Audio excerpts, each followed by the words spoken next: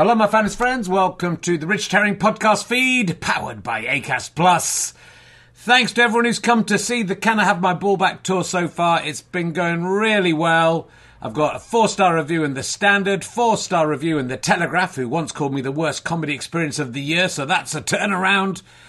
People have been coming, people have really been enjoying it, and it's getting better and better. The only gigs this week are both in Pocklington, the town I was born in, near York. There's a couple of tickets left for the evening show and a few more tickets left for the matinee, I think about 4:30. But would love to see you there, Yorkshire. Pop along. Check richardherring.com/ballback/tour or richardherring.com/gigs to see if I'm coming near to you. There are tickets left for nearly every show in the tour. I think Norwich has sold out. And a couple of gigs in London could do with your support as well.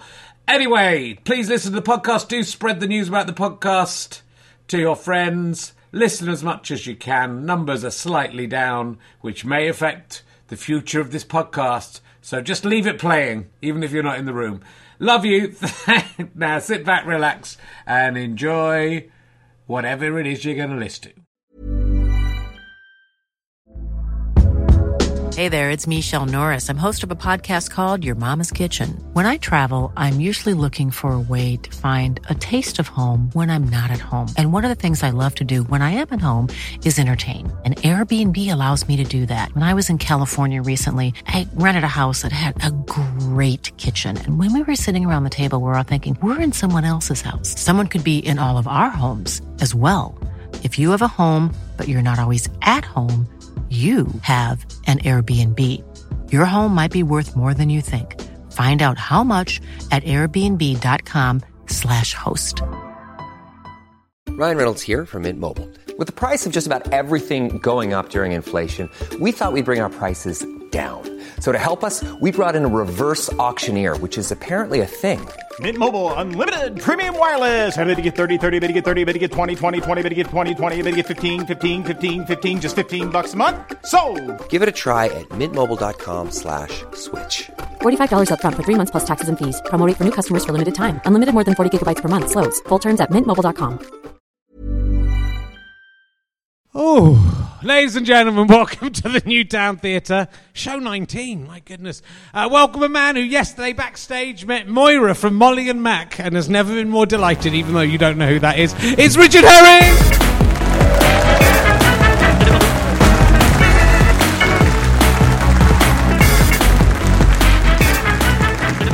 In danger of not making the mic before the applause stopped there, but just did it. Phew.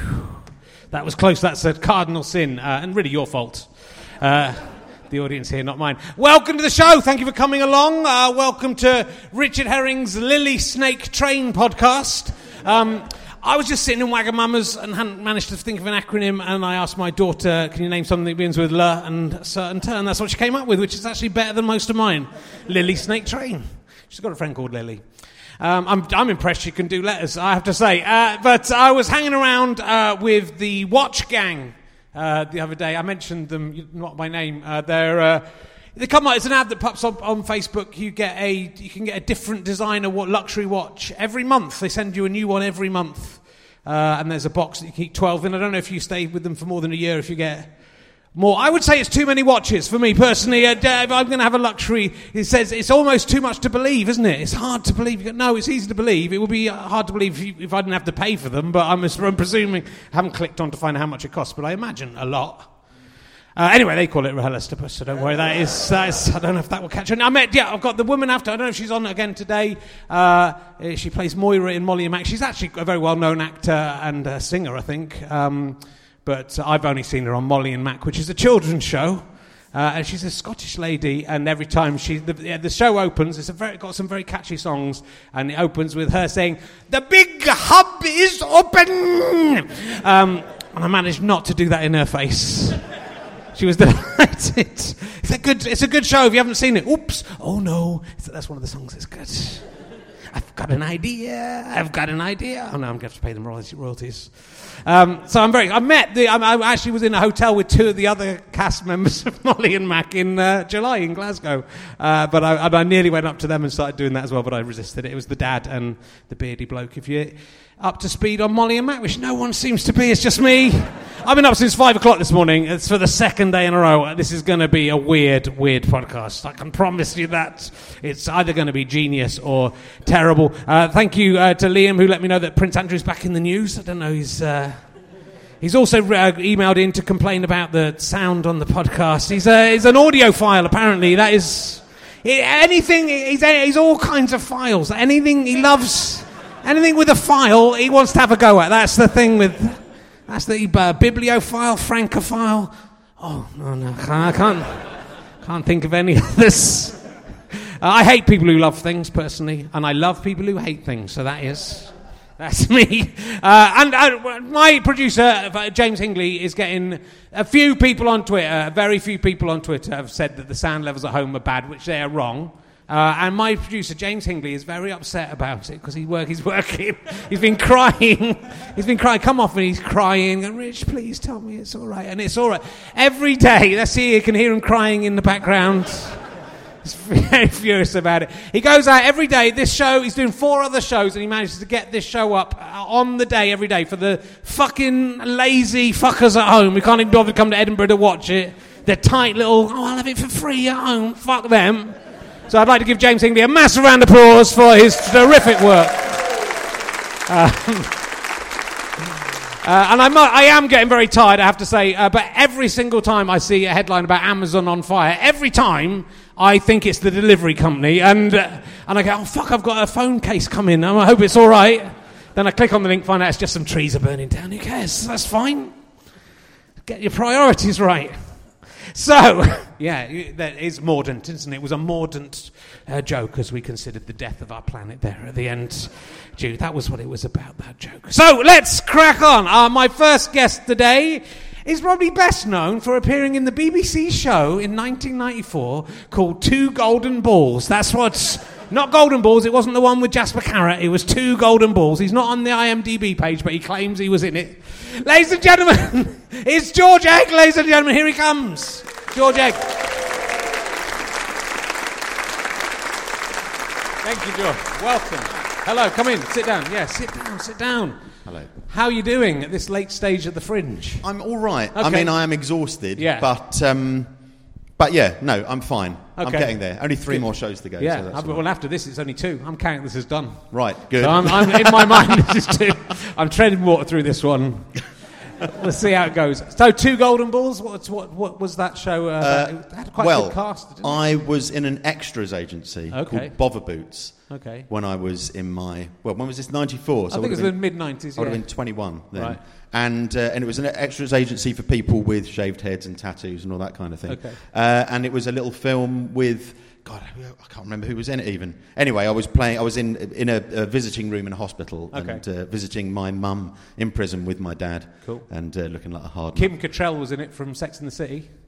She wasn't she? Yeah. Yes. And also the actor who plays the mum in Outnumbered. I can't remember her name. Oh, yes, I can. Claire Skinner. Yes, she was in it. In one of my shows as well. There you go. Good. And I did some other cool things. I did an insane job, actually, with them. So they were making a film shooting out in Hamburg called... the working title was called In Hitler's Shadow, and it ended up being called The Infiltrator, and it was about this Jewish... journalist who infiltrated this group of neo-Nazis in the early 90s. Okay. And anyway, and so they auditioned various, skinheads looking actors to go out there, and only a couple of people got it. And what their intention was that they were going to employ local skinheads in Germany, not realising that at that time in the early 90s there weren't any who weren't actual skinheads. Nobody had shaved heads in Germany. So I got a phone call. I was still a student at the time at Brighton. And I got a phone call at about 10 o'clock one night saying, look, they haven't managed to get anyone else out there. Are you up for going out to Hamburg tomorrow for a week to make this film? So I said, yeah, that'd be great. And they said, look, we've got this person, we've got that person. We're still looking for other people. And I said, well, my friend Matt, he's got a shaved head. We're doing the same theatre degree. He could go out there and do it. And they said, well, look, we don't even know him. And I said, well, look, I'll go round and ask him if he can do it. He wasn't even on the phone at the time. Yeah, this is pre-mobiles. Yeah. So I cycled round to his house, knocked on the door, said, we're going out to Hamburg tomorrow. for a week to make this film, but we've got to shave your head. Because I just told them he had a shaved head. So he shaved his head, stayed up all night, went out there and then did a week of stage fighting and all these scenes, and it was insane. Mad experience. Brilliant. Well, because I've met you quite more recently. I knew you were a comedian, but I didn't realise you've been a comedian since the mid-90s, really, late 90s, 20 years? Yeah, well, I did my first paid 20 at Up the Creek when I was 19, so that would have been 92. 92, so almost the same. I've been going a little bit longer than you, but only a tiny little bit, which is, makes me realise how old I am now, looking at you. But yeah, you're a proper, you're a proper like alternative act, and you were doing a variety act with all sorts of with a big suitcase of props. Right? Yeah, I've still got my suitcase of props. I used to end my show, which I don't anymore, or very infrequently, maybe sort of once a year at Glastonbury at Mavericks or something, where I got naked on stage at the end. I put a coat hanger through my earring hole and then to a piece of music. Just hang each item of clothing on that until I was naked, but of course it was hanging in front. Yes. So I'm sure I saw that. That. So I must have seen you without making the connection, over the years. I must have seen you back in the 90s, because that was great. But it is that. I mean, you work with people like Jim Tavray and Martin Sohn. It's the kind of real old school. Just the tail end. Well, Martin's actually probably not even the tail end of the 80s alternative comedy. Is he sort of one of the few survivors of the proper alternative? Yes. Well, I think he has officially retired now. Has he? As I'm aware. Yeah, I think he did last year. I think he did his last show. Oh, did he? Yeah. Because you were doing street theatre, and then you moved into doing variety in clubs, which in the 90s there were less of those kind of eccentric acts. There were still a few of those more eccentric acts, but it seems to be having this sort of renaissance now, doesn't it, with people like Spencer Jones and so on. Yes, but certainly when I started, there was me and there was Steve Best and a few total oddballs like the Iceman. Yeah. But beyond that, I would say I stood out, but I also stood out, I think, amongst my peers, and that there was a lot of slight sniffiness of kind of like, oh, well, that's not really stand-up. Yeah. And now there's loads of people doing it, and it's like, no, you see it. Well, it was a weird time in the 90s, because actually then I think the 90s stand-up scene was a bit similar. Everyone was a bit the same. It wasn't actually that good, and it was actually... It was, the 80s at least had the right onness, and then the 90s wasn't even really that right on. It was that kind of new lad.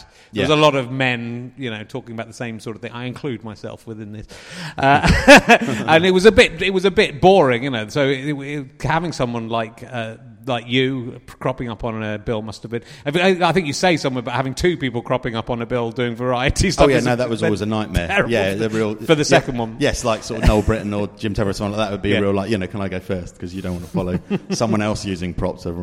It's so absurd that you can have two male stand-ups doing similar material and everyone's completely happy with it, but you get someone with props followed by someone else with props. Everyone's like, we've seen this, even if it's completely different material. And I mean, you literally had a huge briefcase that it was the sort of biggest briefcase in the world, or the second. You build it as the second biggest briefcase. Yes, I thought it was funnier to say it's the second biggest, but I think it was the biggest. It was. Here's the funny thing. I have, because I still do sets with my big case, and the one I've got now is the second biggest because the first one, me and Martin Sohn built it because he makes loads of props. So I said to him, look, I've got this idea for a giant briefcase.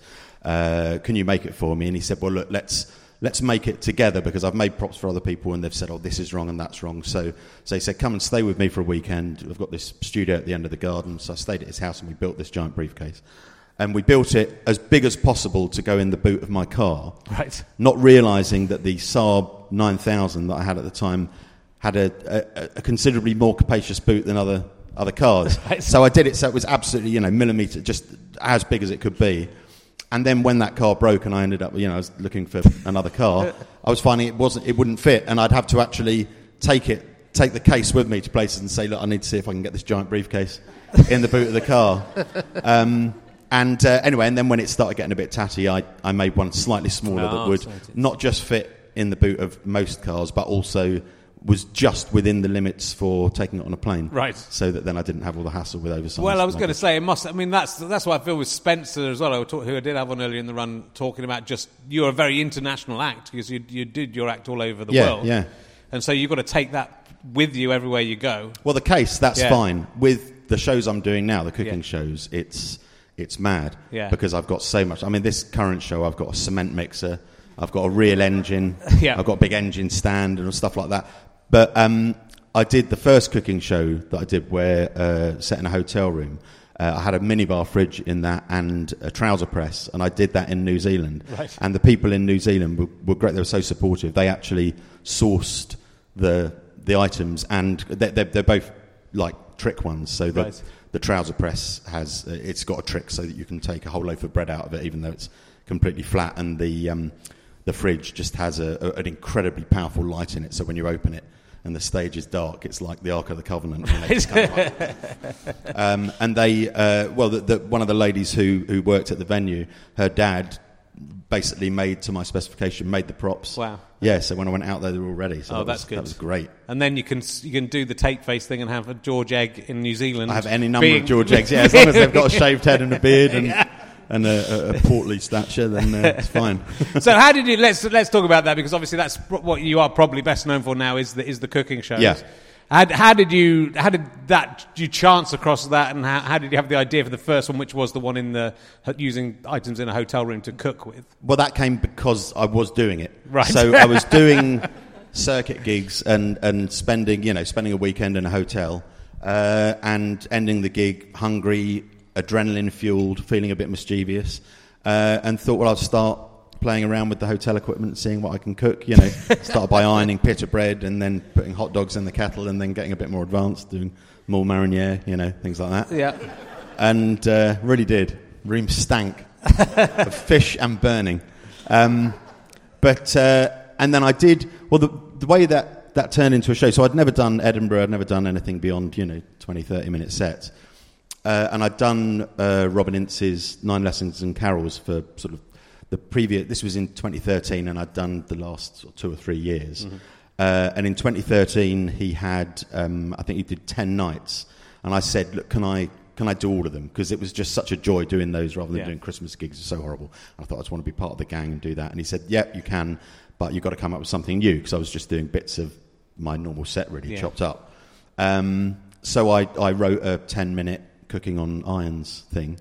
Did that, and it worked really well. And then someone from Brighton Fringe came up to me and said, look, why don't you do Brighton Fringe? So I booked in to do Brighton Fringe, and then once I'd got this deadline where I had to have an hour show, then wrote the show, and then that was really successful. So to Edinburgh, and then off the success of that, realised I've got to just got to keep down this path. I found a niche that I'm comfortable in, and people seem to like my own genre. Well, it is. No one else has. I can't think of anyone else who's done anything really even remotely similar to this. No, so well, it's crazy that's the and there's no. I mean, that's the thing. I think it's got pros and it's got pros in that I think audiences like it because it is totally different and it is genreless, and it's stand up. There's loads of jokes in there, and there's loads of visual jokes and everything, but it is actually cooking, and that you really do get to taste the food, and it is kind of like a sort of lecture where you're sort of inspiring people, I hope, to be a bit more imaginative and think outside the box and so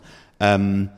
But there isn't, so that's great for audiences. But I think as far as critics go, I find people like things in boxes, and so it can be a brilliantly entertaining show, and I'll come off and I'll know it's killed, and the audience has all gone away going, God, that was mad, that was totally different. Yeah. And then I'll get a review which will say, yeah, it's great, but it's not really stand up, and it's like, well, I'm not pretending it is, but they like these pigeonholes. I think in Edinburgh they do. That's what I was talking to Sarah Kendall about it, because she's doing storytelling, and then people complaining about the level, how funny it is, whether it's funny enough all the way through. You go, well, it's what it is. Don't review what you want the night to be. You've got to review it for what it is. And if it's trying to be funny and failing, that's one thing. But if it's, and it is funny as well. But if there are bits that are serious, then that's what she's chosen to do. Yeah. So it's kind of nuts when that's my worst thing when reviewers review the show they want to have seen rather than that's perfect. the show that they have seen. But I mean, also fuck them. I mean, it's I've seen you. We did a gig together, I think, at the Science Museum or something, didn't we?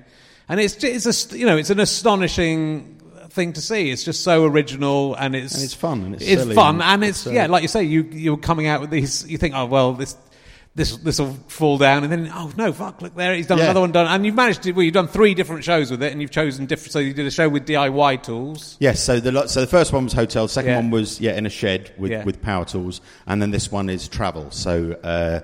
Things like on the train, so I've got a laptop that I've converted so you can secretly cook on the train. It's got hot plates in it. I've got a big flamethrower that you'd use for getting the road markings off. Yeah. Do mackerel with that and a metal hubcap. And then a real engine running on the stage that I do chicken on the exhaust manifold, put that in a cement mixer with loads of nice salad and make a lovely chicken Caesar. But you are a good chef as well. You did a food blog for a while, and there's some really good recipes, proper recipes on there. Yeah. Well, that's the thing. I think I realised when I started doing the cooking shows, it kind of coincided with a time when I was thinking maybe I'll stop doing comedy. Maybe I've had enough. I've been doing it long enough, and I started a PGCE and did the 2 weeks in the university, and then went to a secondary school, and that evening got a phone call from my mentor saying the deputy head's asked you not to wear your skull ring or your earring.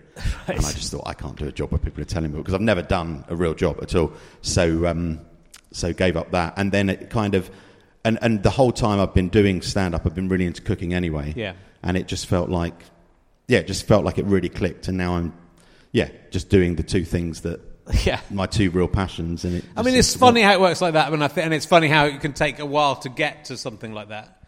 But also, I think without that 10, 15 years beforehand where you were doing your other act and your other stuff, which, as you say, you're still doing, you wouldn't have made that, you wouldn't have had the... Oh, yeah, certainly. And then I think also coming up here when I did in 2015 for the first time after over 2 decades of doing stand-up, I think people were kind of like, oh, God, this guy really knows what he's doing. Yeah.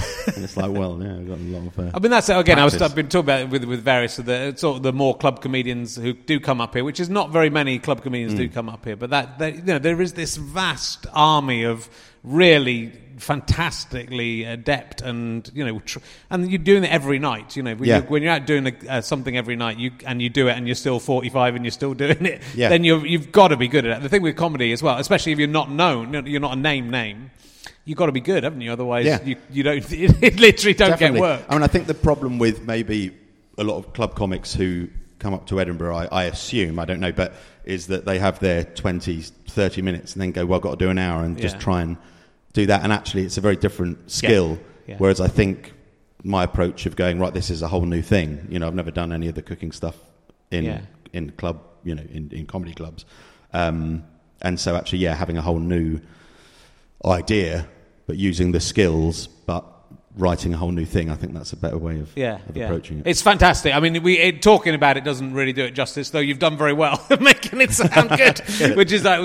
But you do go and see the show if you've never seen George. Oh yeah, do. Let's give the details of the show and if you're touring it as well. So it's at 4:30 every day until Sunday. So it's 3 more at the Piccolo in George Square Gardens, Assembly George Square Gardens, which is a brilliant venue for it as well, because it's got a raked. The seats are all raked. There's no one on the same level as me, so you can see what I'm doing, and the smells waft up, and it really, it's like sort of operating theatre kind of vibe. It literally is, because I'm fillet a fish. And then after Edinburgh, I'm touring it. I've got dates up until December, and then we're going to hopefully put more in from January onwards. Great. I love it. I love all of entertainment and how ridiculous it is that people make a living doing stuff. But it's, when someone finds that niche thing that they can do, like we went to see The Amazing Bubble Man with my kids. Yeah. And, that's a guy literally just using surface tension on soap to make I assume, a pretty fantastic living. He was selling a lot of merchandise and selling out to 300 people a day. So he's presumably a millionaire on the back of being able to blow a bubble. Great. Yeah. Oh no, it really does feel like that. Yeah. That this is so nice that I'm doing. I really do love doing the show. Yeah. It doesn't feel like a job. And I think as a comedian, you can look at other comedians sometimes and go, I couldn't understand how they got there or what they did there. But that's when you do something. Someone says, I'm going to cook with stuff in a hotel. You go, yeah, come on, you get 5 minutes out of that. So it's the skill and the imagination and it's that DIY talent as well, isn't it? And understanding how things work. Yeah. Oh no, I'm really into that. So you've got all these skills that bring it together. But I just how would someone in the Middle Ages feel if you told them? They'd be amazed, but you'd be king because you could kick things with electricity. One of these thrones. You would be king and queen. You and me.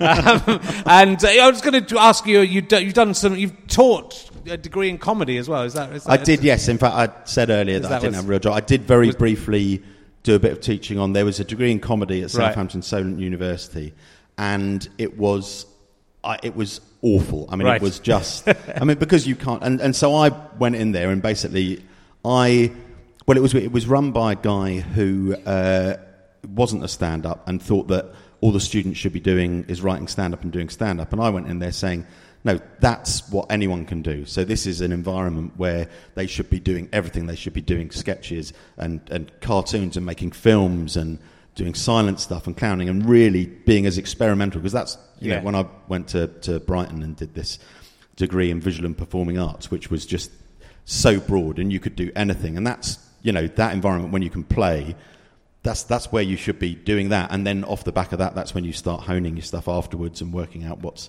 sellable. And so he was trying to do stuff that was sellable, and it was awful. And so I ended up sort of saying to them, look, you know, you've got to you just got to get out there and do it.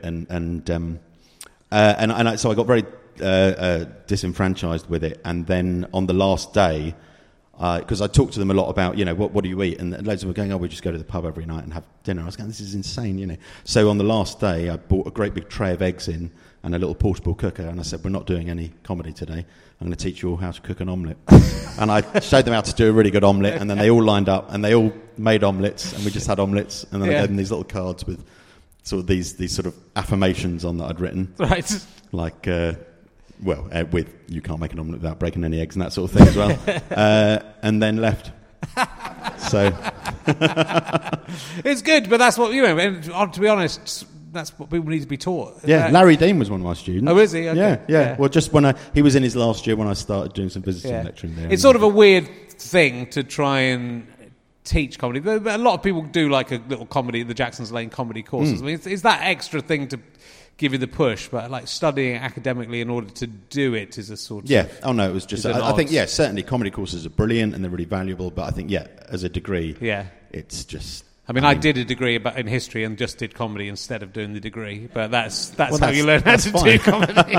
But no one was sitting... Thank God, because I wouldn't have given any of my essays in. That's why I ended up being a comedian. So what you've done some German television as well? Is this doing your act in German? They did a show I'm just interested in called... I need to introduce you as Schmidt... Schmittenander. Yeah, what's that show, Schmittenander? It was kind of like a sort of Letterman-style show. This was when I was still a student, it was mad. So I was doing street entertaining while I was still a student, and then there was this guy called Achim Roeder who ran the Cologne Comedy Festival. Yeah. And he'd seen me... I don't know if he'd seen a video or something like that. Would have been a video, like VHS. Yeah, and he just got in touch and said, do you want to do this TV show? And I used to do this, you know, it's an old trick where you bang the nail in your head, you know, when it goes up your nose.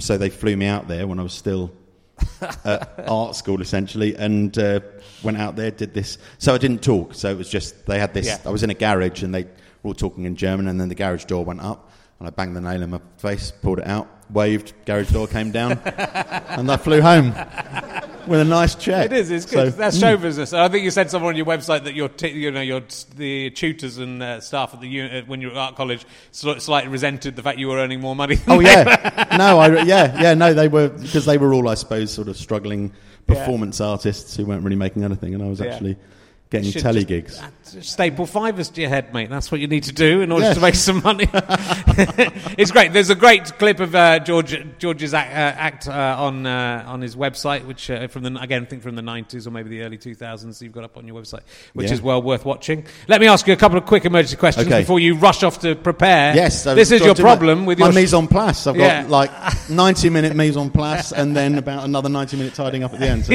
real full day. So I'm going to ask this. I've been asking everyone this. If you could have one item from any art gallery or museum, and you could take it home and keep it, that's in any art gallery or museum in the world, is there a painting or an artifact you would like to own?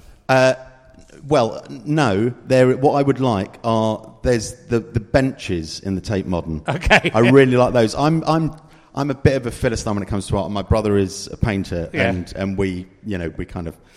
We don't meet in our opinions. So I've said to him before, I really like graphics and lettering and all that kind of thing. And so when he said to me once, you know, if you could have any Picasso, what would you have? And I said I would. If money weren't an issue, I would rather have a really good poster of a Picasso exhibition than an actual Picasso, because I like the aesthetic of all that, and he was furious. But when I go to art galleries, I'm more interested in, I love what they've done with the floor, and I love the hinges and the lights on the handrails in the Tate and that kind of thing. So, and there's these benches which I don't know if they're still there, but I remember they were oak. And they were slightly sort of curved like that, and then they got slots cut in them, and the slots were filled with a very slightly sort of soft resin, so that when you sat on them there was a little bit of give, and they looked beautiful, like sort of armadillos. Back kind of thing. And there must come a point where they, there's just a skip out the back and they're chucking those out. I'm sure, yeah. You just hang around back there. With my van. If anyone works there and knows if there's one of those, can you send it to George? I'd like one, at least one. I think that seems fair enough. That's realistic as well. You could get one of those. Yeah. I mean, you could make one of those probably if you set your mind to it. I like the idea of nicking one, like in the Thomas Crown affair, but rather than nicking a painting, nicking some furniture.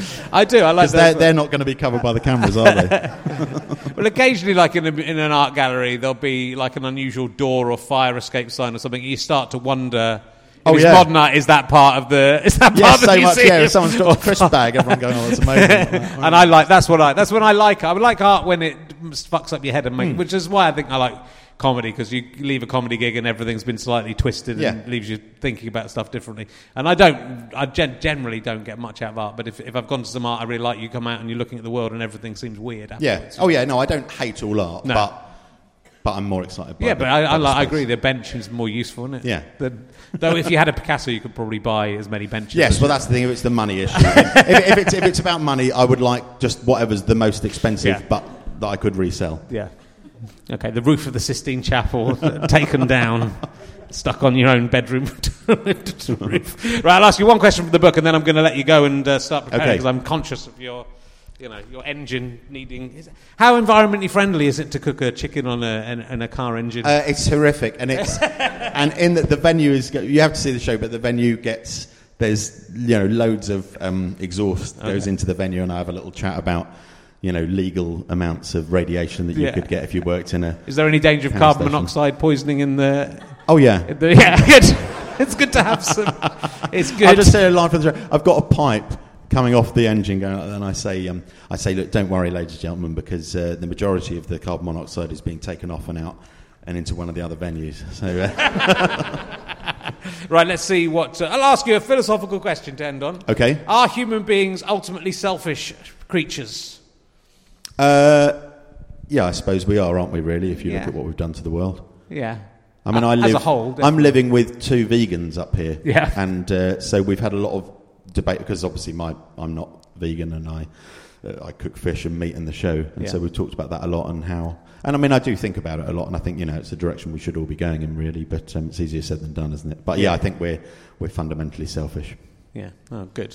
Still, it's fun, isn't it? Yeah. It's good. We fucked up the world. It's all right. The Amazon's on fire, so it'll probably be okay. We don't need to. I'm waiting for something from Amazon as well. Yeah. I've got my earpiece for my phone. It got caught round the handlebars of my bicycle yesterday and just ripped it apart completely. So that's the only time I seem to be able to make phone calls home, is when I'm cycling back to my accommodation. It's like, otherwise you're just constantly busy, aren't you? There's no time to sit down and go, I'll ring Dad. So. Cool. Oh.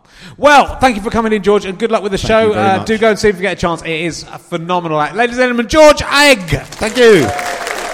If that is his real name. It might be. Cool. Lovely. Thank you very much. Oh, I've had quite a stressful morning. I was up at 5. We went to see a show with my kids called Islander. It's really good, but it was sort of billed as a kids show, and it's not a kids show. And I've got a 20-month-old son who doesn't sit still, and we were stuck in the back row. It was stressful. Someone tweeted me about it to say we took him out eventually. I mean, out of the venue, not in. Eventually he's going to be murdered, but if he keeps playing like this. But we just took him out just before the show had a need for a baby crying, unfortunately. But it's annoying, isn't it, when people bring a baby into a play thinking it's a kid's show. Right, it was a good show though. Do go and see it if you get the chance. Highlander at roundabout at the Summer House or something it's called. I can't remember, and I shouldn't be expected to be remembering things. Is this real? Am I awake or am I asleep? If you would like a copy of Emergency Questions yourself, people here in the audience, I will be selling them at the back of the theatre on your way out at the end of the show. There's 1001 Emergency Questions. That's the new book. There's the original Emergency Questions book. There are some sheets of stickers that you get if you buy both books, or you can just buy on their own. You can get those at gofasterstrike.com if you get home. And I hope you've got a programme at the beginning. That is a free gift from me to you. We'll be making a collection for Scope after the show, as usual. If you feel you would like to give some money to that charity in return for the programme, please feel free, but don't feel you have to. It's quite hard to find the buckets as well, so it's quite a fun game. But you can give the money to me. Again, I'm very happy to sign your programmes and say hello after the show if you are interested in that sort of thing, in selfies and things like that. Nobody can do selfies. Don't need to say I can't do selfies. Literally nobody can do them. Even at this late stage in the selfie history, no one knows how to do them, and no one does them the first time right. No one. I challenge you, if you can do it, I'll give you £1,000. Actually, I've got someone gave me a big bunch of fake £50 notes, whoever that was, thank you very much, the other day, for me to throw the next snooker game. But they were fake £50 notes, but I think he still might do it. There's like £5,000 of fake £50 notes. It's quite a useful prop. Thank you for that. Anyway, let's crack. Life is full of awesome what-ifs, and some not so much, like unexpected medical costs. That's why United Healthcare provides Health Protector Guard fixed indemnity insurance plans to supplement your primary plan and help manage out-of-pocket costs. Learn more at UH1.com. Hey, I'm Ryan Reynolds. At Mint Mobile, we like to do the opposite of what Big Wireless does. They charge you a lot. We charge you a little. So naturally, when they announced they'd be raising their prices due to inflation, we decided to deflate our prices due to not hating you. That's right. We're cutting the price of Mint Unlimited from $30 a month to just $15 a month. Give it a try at mintmobile.com/switch. $45 up front for 3 months plus taxes and fees. Promo rate for new customers for limited time. Unlimited more than 40 gigabytes per month. Slows full terms at mintmobile.com. Cool fact, a crocodile can't stick out its tongue. Also, you can get health insurance for a month or just under a year in some states. United Healthcare short-term insurance plans, underwritten by Golden Rule Insurance Company, offer flexible, budget-friendly coverage for you. Learn more at UH1.com. Fun. My next guest is probably best known for her guest appearance on Hoxton Radio. That's right. The whole of Hoxton have heard this person. They're the most pretentious people in the world. And they listen to the radio, ironically. Ladies and gentlemen, we please welcome Cally Beaton, ladies and gentlemen. Oh, hello. How are you doing? Come in. There's a microphone, there's water here if you need. Oh, you've got water with you. I brought water with me. It's vodka, it's not water. Oh, good. Good work. Yes. That is required, but I imagine. I've got through the whole Fringe without a drink. Have you? Yeah, and the whole of this year so far without a drink as well. But you're just high on parenting young children, aren't you? Who needs alcohol? I'm just high on love. The love I feel for my son has just got me through. Love and joy, yeah. Yes. The happiness he brings me. God, he was a prick this morning. It's good job you do love him. You were writing an article on Chortland in the Guardian this week about being, and you don't look like an older comedian, but you're a slightly older comedian than some of the... I'm 50. It's unbelievable. I'll take your silence as stunned. That's absolutely fine, yes. So you've come to comedy quite late in life. Yes, I started when I was 45. Yeah. So I'd worked behind the scenes in comedy all my life. So I've worked in television, the Comedy Central, and lots of the different production companies. But I only actually got into doing it on stage a little belatedly. So, and everyone in Edinburgh's got to have an angle, haven't they? So I was like, I'm going to write some stuff about this. I'm actually 32, but I had to think. I was getting desperate. I was like, what am I going to say that makes me stand out? So because everyone starts at 27. Well, people do start young. I mean, I started young as well, I suppose. But that was a little bit rarer. Back when I started, there was a lot of people who'd done proper jobs first and then come to stand up, which was, again, I think much. It gave you the variety of tone and experience. Yep. But it also, and age. You know, it was better really than what we get now, which is a lot, just too many people. But it does take them a long time to get going as well. So, like, the flip side is when I started at 20 or 22, I suppose, when I became professional, then, you know, you could get onto TV within 4 or 5 years if you worked hard Yes. and were lucky. But now a 20-year-old probably won't get onto TV until they're 35, 36, 37, or won't get sort of successful onto TV. And that doesn't augur well for me. It doesn't. Does it? That's I why think that's what we're trying to say here. It is. Yes, so I mean, on the plus side, you won't have what I have is like a sort of 10-year TV career, then a 30 or 40-year not on TV career. Because luckily you'll be dead, so that's fine. There's always that to look forward to. You're laughing a little bit too loudly, sir. Not to worry. Yeah, that's fine. None taken. Or just infirm. Oh no, we've got to work till we're 75 now. That's Ian Duncan Smith. No, it's not long for me, as you've just pointed out. Yeah. So that's. I'm older than you. Than you. So, and you've been going longer, as you have just rubbed salt in the wounds about. Yeah. You had quite an interesting epiphany in how you decided to go into stand-up, though. So you were someone. Yes, I'm just going to clonk a great big name drop and say you all think I'm a wanker nice and early on in the interview. Yes, so as part of my job at Comedy Central, I used to get to meet a lot of the on-screen talent, and I ended up meeting the great late Joan Rivers and ended up going on a sort of little mini tour around the world, and I was the boring business person trying to get people to sort of invest in the show, and she would do bits of stand-up, and I was sort of given things I should talk about from a corporate perspective, and soon realised that when it's a bunch of pissed TV executives, you just got to make them laugh and keep them going until the person they've wanted to see comes on stage. And it was Joan who said to me over dinner, she said, you should do stand-up. What you've actually done for me is kind of warm-up. Yeah. I said, Joan, I'm 45. I've got 2 kids. I'm a single mum. I've got a massive job. It's too late. And she said, darling, I'm 81. You're going to look back at this and go, why didn't I? Then she died, and I took up stand-up. So everybody was happy. Yeah. Do you think in a way you contributed to her death somehow? Yeah, I think so. Yeah. I think so, yeah. Her PA still stays in touch with me. There's some sort of blackmail going on. I mean, the good thing is when you tell a story like that about someone who's dead, no one's going to argue with it. So there's a lot of comedians on the circuit saying it happened to them as well. Yeah. but it did happen to me.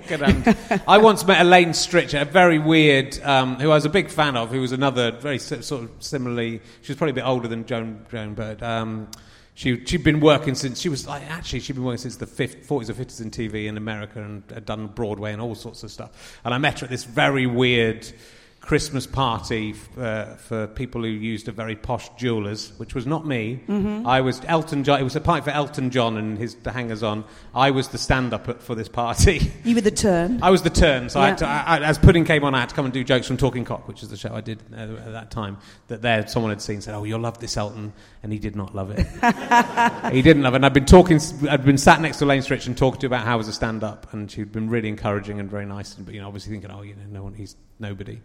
And she sort of left before I did my bit. But then the waiter came up to me and said, Elaine hung at the door to actually watch your act.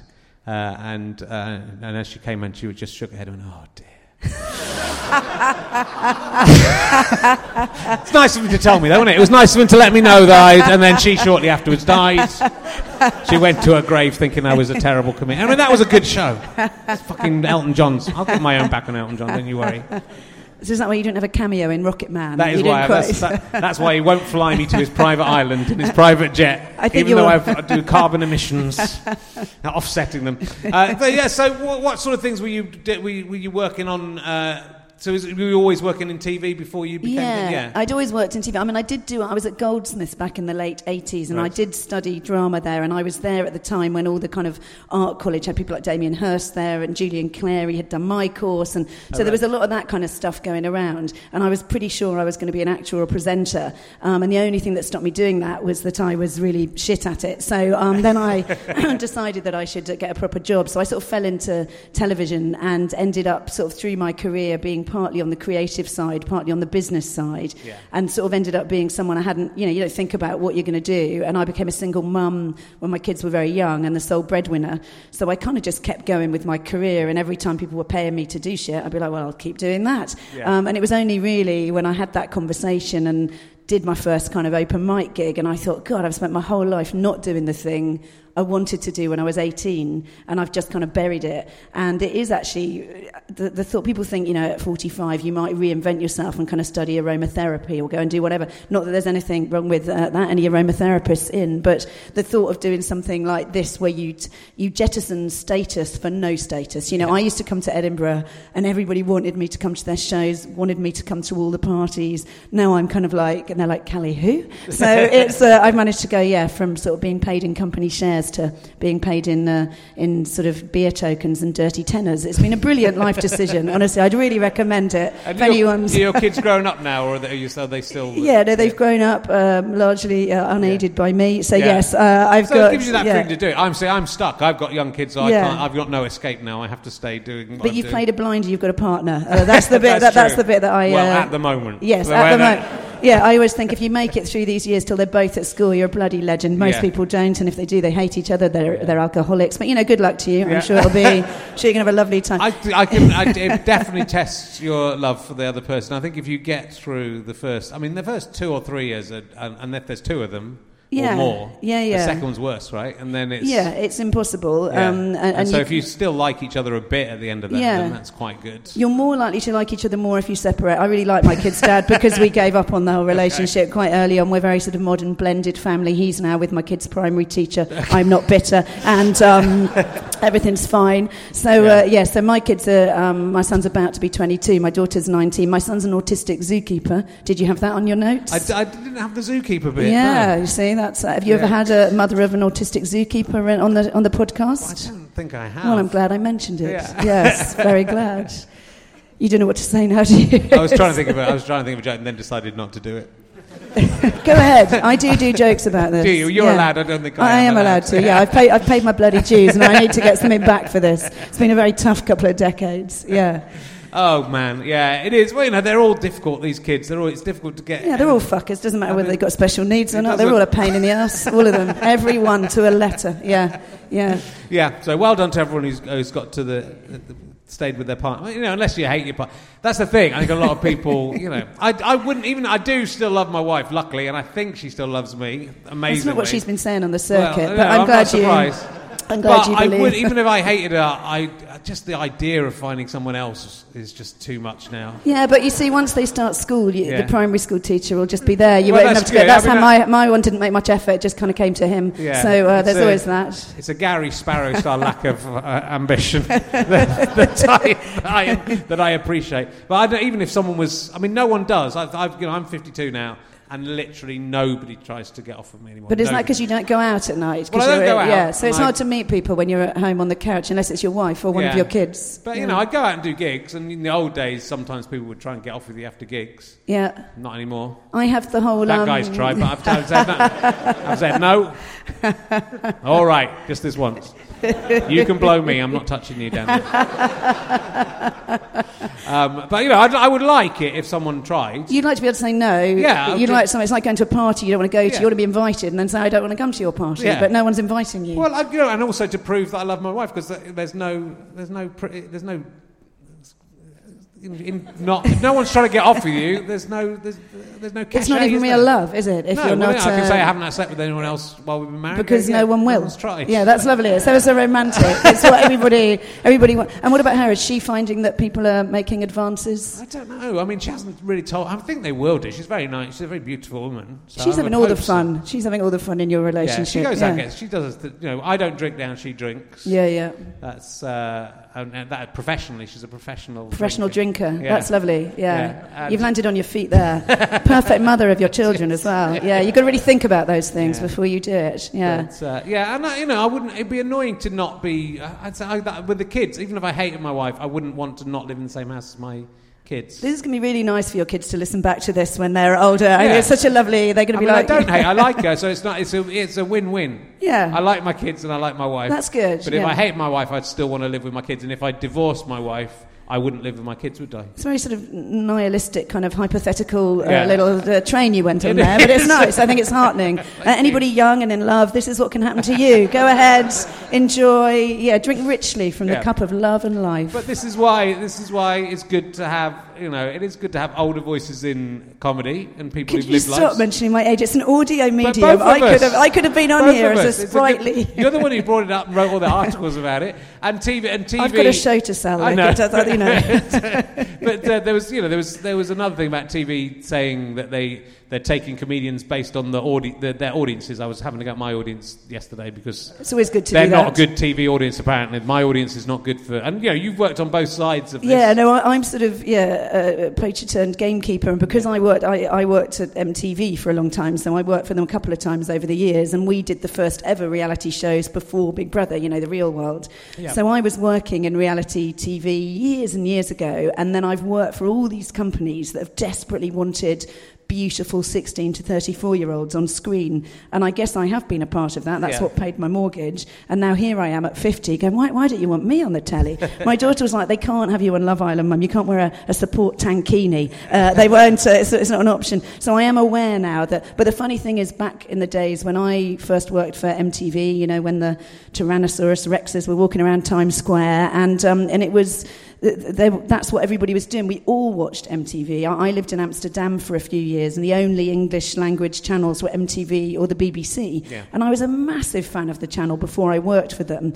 But now that demographic aren't watching TV. No. So the fact that all the TV companies are like, we've got to cater to those people who don't watch TV or certainly don't watch it live, that is kind of frustrating. So I've just changed my tune to sort my new career. That's what's happened there, a little switcheroo. But I agree, that's the craziness. They're trying to get young people to watch TV, and young people don't. If you have a TV in a room, young people go, what is that? Yeah, absolutely. So, they should be chasing, it's the new Last of the Summer Wine. You and me could be in it. Yeah, that's great. Yeah, you've really helped me have the aspirations I want, and I really hope there's some TV commissioners listening, because that's pretty much what I had in mind. So thank you for Batty, I could be Compo. Thank you for sowing the seed. That's my career sorted. Yeah. I said this the other day, but Richard Wilson was, I think, 52 or 54 when he got the job as Victor Meldrew in One Foot in the Grave. Yes. So we could do that. I love the fact that people like Rich Wilson go around the circuit going, I started comedy late. I was about 32. And I'm like, oh, okay, yeah, really late. Yeah, really late. But thank you. That's exactly what I meant when I put in that piece. Yeah. I'd like to make a bid. I was thinking more the sort of, 50-something version of Fleabag, but you've got it right back into the 1970s, and that's perfect. I'm really happy with that. Do you think a middle-aged Love Island wouldn't? I think a middle-aged Love Island might work. I mean, I don't know, you wouldn't want to watch it before you had your breakfast, would you? But I suppose, are you thinking you'd put yourself forward for that? Well, again, I'm very happily married, so if I get a pass from my wife... Yeah. Oh, no, I'd like to go into the one with the young people. See, that's the problem. But they don't want you in there. Nobody wants you in there. People want to watch the young people. I don't want to watch me. Yeah, but if you go bowling in your dad trunks, no one's going to want to watch that. It's going to ruin everything for everybody. I don't want to piss on your party, but I think you should think of another idea to get back on telly. Okay. I've been trying very hard. So you have a go. I don't know how you say this guy's name, but Jan Moix, is that his name? Jan Moix, M-O-I-X. I don't know why, but we shouldn't really give the man's name any airtime because he was the. Some of you will know he's a B-list French celebrity who hopefully has been relegated to a lower league even. And he, at the beginning of this year, he made global headlines because he said a woman at 50 is invisible. I know, you're very surprised, aren't you, to be seeing me here? And that made me want to do the show really, because I thought, fuck you, Jan Moix, I'm about to turn 50, and I've literally never been more visible because I am now on stage doing this, going around the world. And I thought it was quite funny. He got sort of spammed by hot women in their 50s sending pictures of their tits, their arse. In the end, he had to put out a public plea to say, please, could you all stop spamming me with your amazing body parts? Maybe that was the whole point of him saying it. I don't know. Also, if you've seen the guy, I mean, I've been trying to be invisible to people like Jan Moix my whole bloody life. So it made me think about... I think what it is, and I said this in the Guardian piece this week, is nobody likes to be underestimated. And lots of people at different ages, there's so many stereotypes about everybody nowadays, and you're Generation X or you're a millennial. But at the end of the day, people have a certain opinion about what someone like me should be doing. And people often say to me, oh, you don't seem like a 50-year-old woman. And I'm like, well, go and meet some more 50-year-old women then, because actually, we're all, still doing things that you might not be expecting us to do. So the show is a kind of, it's about a kind of fuck you to sort of stereotypes and people saying that people like me should be a certain way. So, yeah. Well, it's the same. I think it's the same for men. I mean, I made this when I did a show about turning 52 years ago. When I was 50, you work with what you've got. I wish I was 50 then. And I think as a man, you are also you're invisible to, like, younger people. So you have that. It is that idea when you're young. It's 50. When I was young, someone who was 50, you'd They're think nearly 52. dead, weren't they? You would just. Yeah. I mean, I think they were though in the 1980s. They were all dead. There were no 50. They were either dead or they were sitting in literally. Someone would get to 50 and they put a cap on and sit in an armchair with slippers on. Yeah, and that was just your mum. Yeah, it was. Yeah, but no, it has. I think things have changed, haven't they? And also we've got no bloody money, so we're all going to have to keep reinventing ourselves because no one's got a pension. No one can sort of do. People used to retire at 50 or 55.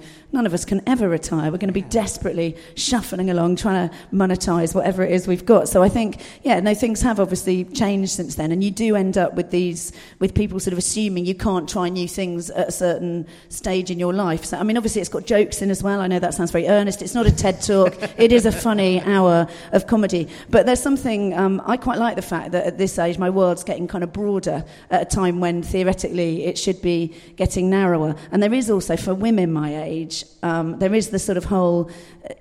I do get chatted up by young men. Young men, I think, quite like the idea that you can't get pregnant, you don't want to marry them, you've got a nice place to shag them in, it's comfortable, maybe 2 bathrooms, and then you don't really want them to stay the night. It's brilliant. But they do see it as a sort of charitable act. They don't make any effort at all. They seem to think I'll be enormously grateful for their attention. So somewhat insulting, but also at least I know I'm not invisible. Yeah. Well, that's good for you. The man in the front row is looking absolutely terrified now. He's like, I really wish I hadn't come to this one. Let's ask you an emergency question. I had something to follow up there. Hopefully it'll come back into my tired brain. Yeah, I was out partying the same time that you were up with your kid, we established, didn't we? Which is that's the joy of empty nest. You can go out and have a life again. Yeah, but I never liked, even when I was young. I think I was always quite middle-aged. If I hadn't pulled by 11 o'clock, I wanted to go home anyway. Yeah, you were never a trier, were you? Always the path of least resistance. No, I tried hard till 11 o'clock, okay. And then and now I'm too tired and drunk. What time would you go out? Would that have been like an hour into your evening, or did you go out at 5? I'd be out at 5. Watch Home and Away and down the pub trying to pull. Brilliant. Straight out drinking, making myself more attractive. Let's go for an emergency question. Your book gets a lot of visual airtime, doesn't it, in this live podcast recording? It does. For anyone listening, this book has been sort of visible most of the podcast. Yeah, of course. It's available. It's only £10 for me. That's £3 off the RRP. How many do you reckon you've sold so far in the run? Well, glad I asked. If the taxman's listening, about 12. I've got a credit card machine. There's no way of cheating it. No, absolutely no way of cheating it. He's literally sitting here on a pile of £10 notes. His throne is made out of. I mean, there's a lot of cash in hand going on in the Edinburgh Fringe. Is there? At the moment. I've not heard of that. Yeah, so there's a lot of free fringe. I hope all the free fringe people are declaring their money plus VAT in their buckets. Which is the best caves, Cheddar Caves or Wookey Hole? Well, definitely Wookey Hole, because I'm a sort of I was brought up in Dorset, rural Dorset, and what I haven't done in Wookey Hole isn't worth mentioning, to be honest. So Cheddar Caves is just as near to you as Wookey Hole. Yeah, I don't know. We always used to go to Wookey Hole for I don't know why, but that was where we went. You look disappointed in my answer. I'm from Cheddar, so Wookey Hole is better. But thank you. But I have to stand up for Cheddar Caves because that's where I'm from. Did you have all the things you put on the top of pencil toppers? I think they're called. Did you have pencil toppers from Cheddar Caves? I did. Well, I didn't really have much because I was there. I didn't need the living merch. in the caves. Yeah, I worked in Cheddar Caves for a couple of summers and Easters. And did you earn more than you are this week? I was very impressed with the amount on double time. If you worked on a Sunday or a bank holiday, you got double time, which was probably £8 an hour. Yeah.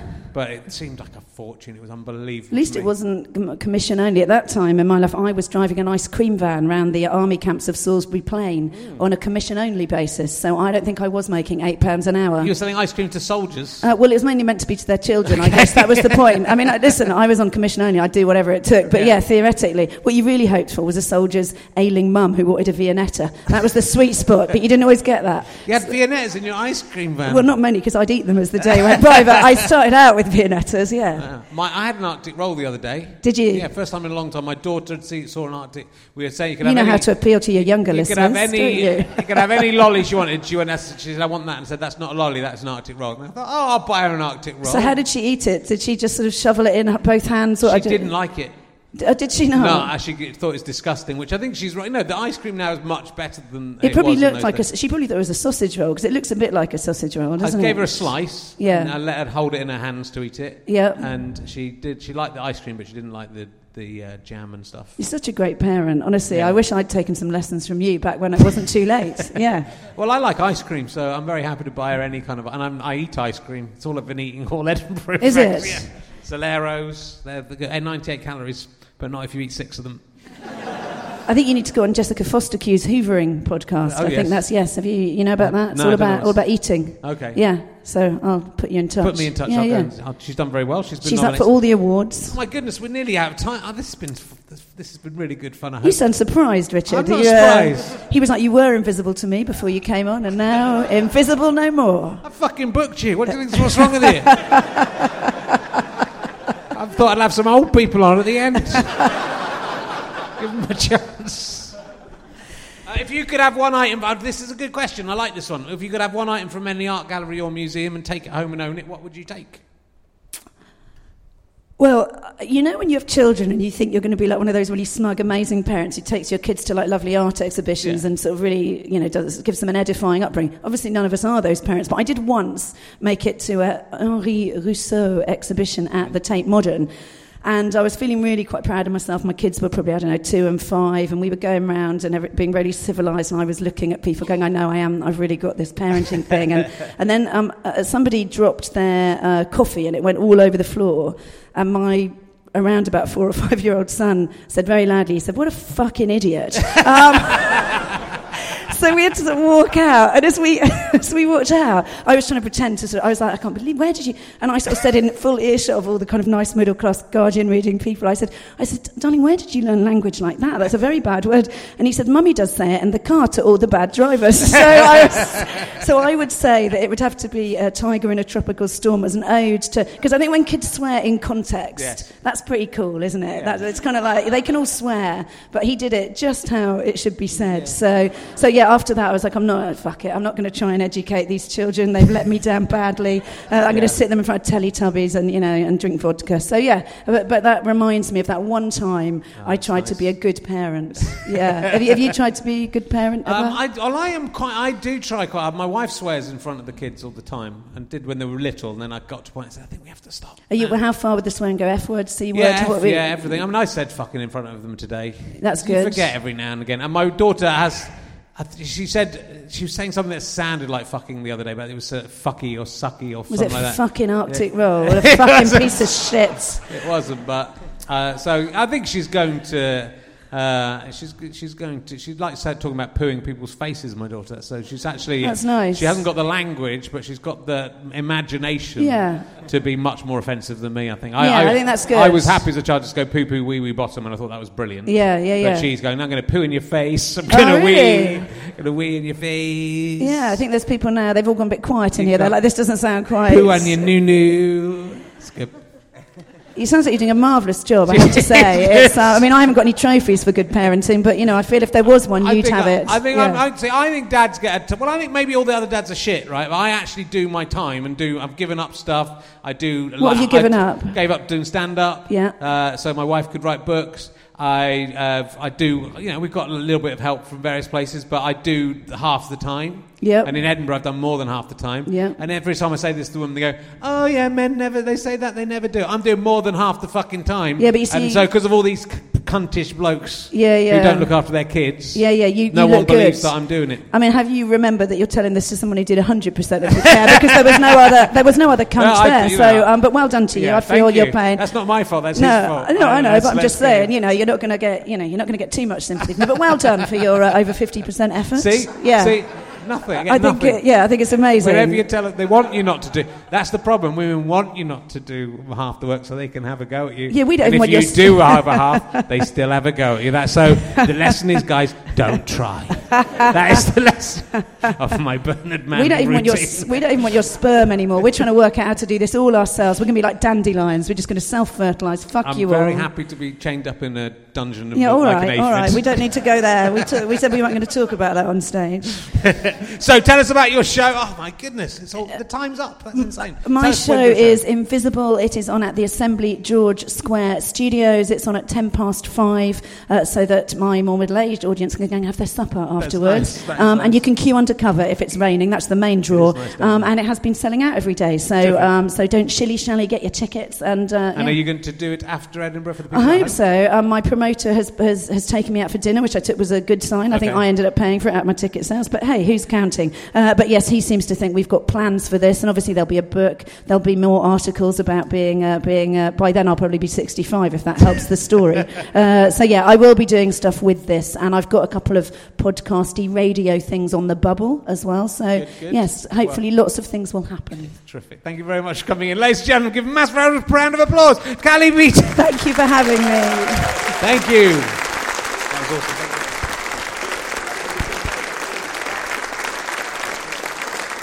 Thanks, everyone. We've got 2 more shows. We've got 2 Toms on tomorrow, Tom Tuck and Tom Rosenthal. And we've got Flo and Joan and John Cairns on the last show. So I'm about... I wanted to get an average of 200 people a day. I've got to sell another 120 tickets in the next 2 days to do it. It's not going to happen. So thanks very much for coming. And I'll see you at the back if you're interested. See you again. Thanks for coming. Bye-bye.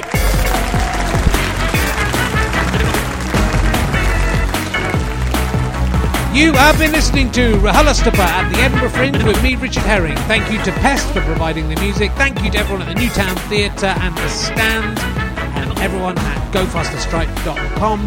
The producer is James Hingley. This is a Sky Potato Fuzz and GoFasterStripe.com production. Go to RHLSTP.co.uk to find out more. RichardHerring.com/gigs to find out who my guests are for the rest of the run.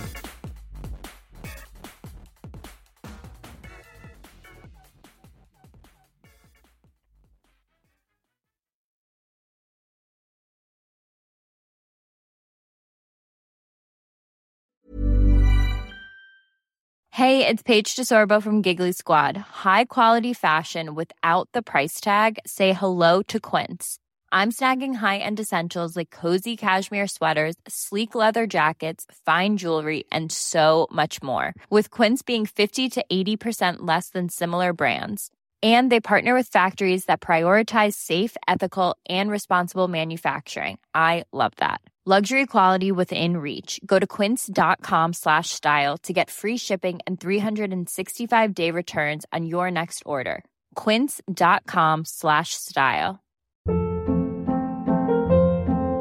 Hold up. What was that? Boring. No flavor. That was as bad as those leftovers you ate all week. Keke Palmer here. And it's time to say hello to something fresh and guilt-free. Hello Fresh. Jazz up dinner with pecan-crusted chicken or garlic butter shrimp scampi. Now that's music to my mouth. Hello Fresh. Let's get this dinner party started. Discover all the delicious possibilities at HelloFresh.com. Imagine the softest sheets you've ever felt. Now imagine them getting even softer over time. That's what you'll feel with Boll & Branch's organic cotton sheets. In a recent customer survey, 96% replied that Boll & Branch sheets get softer with every wash. Start getting your best night's sleep in these sheets that get softer and softer for years to come. Try their sheets with a 30-night guarantee. Plus, get 15% off your first order at BollandBranch.com. Code BUTTERY. Exclusions apply. See site for details. Thanks for listening. RichardHerring.com/gigs. GoFasterStripe.com for all my books, downloads, all that sort of shizzle. Oh yeah, I know all the cool words. And would love to see you on the Can I Have My Ball Back tour if you can make it. Bye.